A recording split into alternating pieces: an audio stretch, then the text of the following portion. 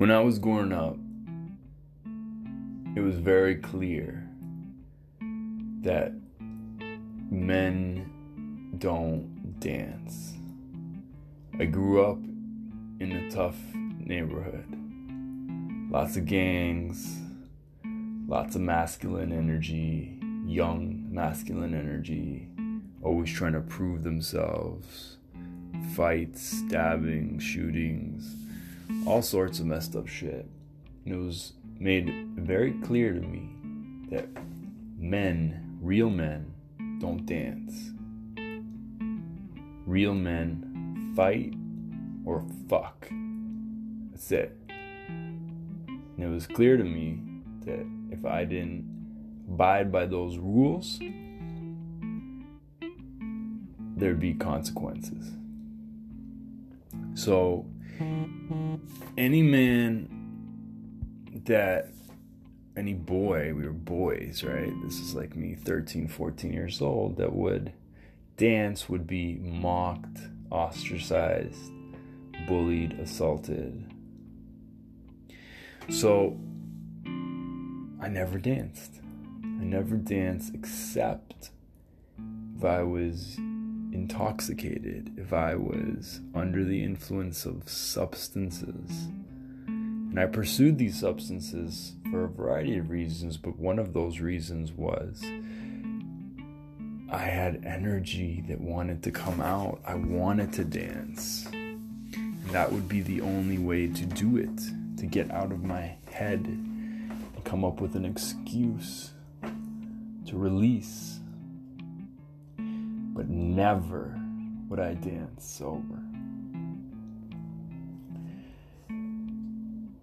So, about a year ago, I got introduced to ecstatic dance. And by introduced, I mean a friend of mine, Sarah Shirley, for 8 consecutive weeks, pleasantly pestered me to come to this thing.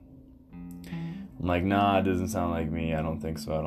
Because it's a sober dance on a Monday night. No booze, no drugs, no nothing. And finally, I said yes because I just knew she wasn't going to relent. And I ended up going, and I remember getting there thinking, what the hell am I doing? This is a weird-ass place. There's older people, there's people dressed in tights, moving in ways that weren't choreographed. They were just like free flow. And so I stood at the back and said, man, I'm just gonna do this thing, stay on the down low, and just get the hell out of here and tell her that this wasn't for me. But this amazing thing happened. At some point in that first dance, I ran out of the one dance move I had. I'm like, what am I going to do for 2.5 hours? I did that for like 15 minutes, and I was like, I can't keep doing this. And for some reason, I closed my eyes, and my body just took over.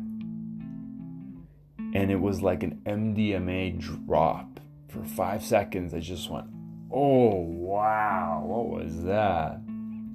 And maybe I did it again like an hour later. Maybe I did like 15 seconds total of that feeling, the first dance. But it was enough to get me to come back because I felt it throughout the week. And so the next Monday, I was back at ecstatic dance, feeling super awkward.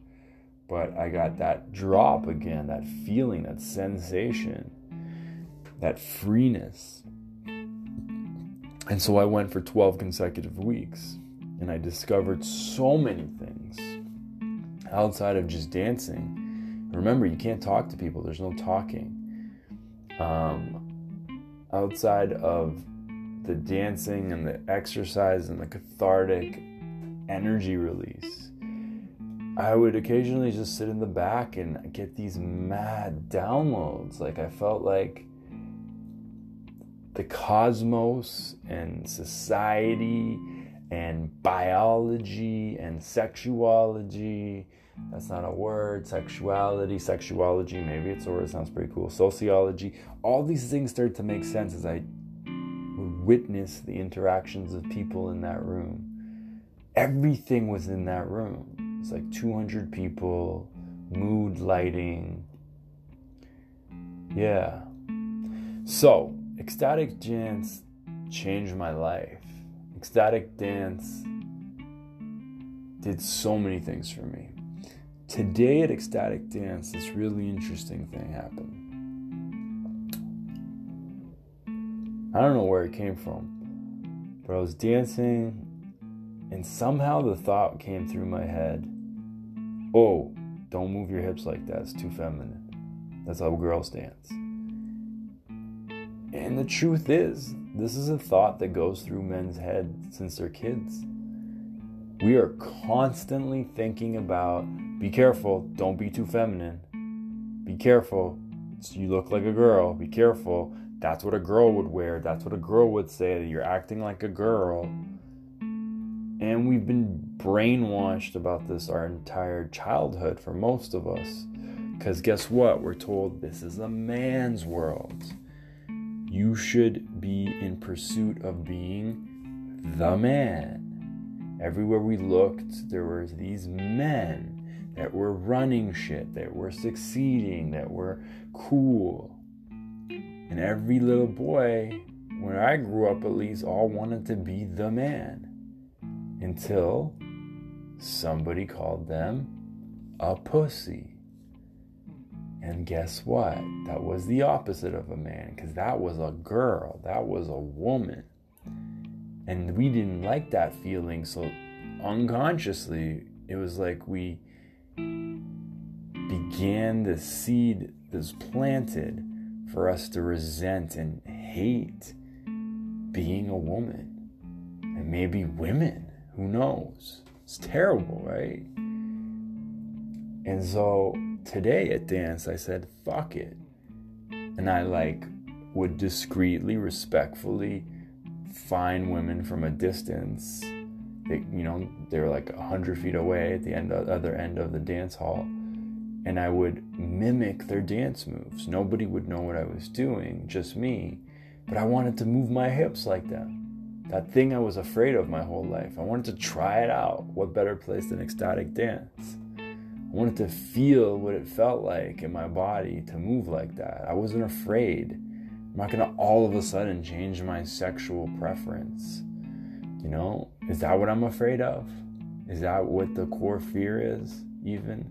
I don't know what it is, but it's I don't like that it's controlling me without me even knowing. And so it was amazing. I moved my hips, I twirled, I did all sorts of things that previously I was unconsciously or consciously avoiding. And it dawned on me that this whole thing, man, everything, all of it is just made up. There's no fucking thing as girl dance moves and guy dance moves. There's no such thing as girl and guy. These things don't exist. The same way Darius isn't a thing. I know I go down this rabbit hole a lot, but it's fucking real for me. This shit is all made up. Okay, that sounds bad. It's not shit. It's a beautiful, magical place. But it's all made up. It's not what you think. It's all made up. It's not what you think. It's all made up. It's all made up. So, I declare I am not afraid to be a girl. I am not afraid to be a woman. There's so many things that I friggin' just jive on the women's side of the spectrum about. So much respect, so much that I connect with. And there's things on the men's side of the spectrum that I connect with. It's all made up. I don't need to pick. I can live my own life.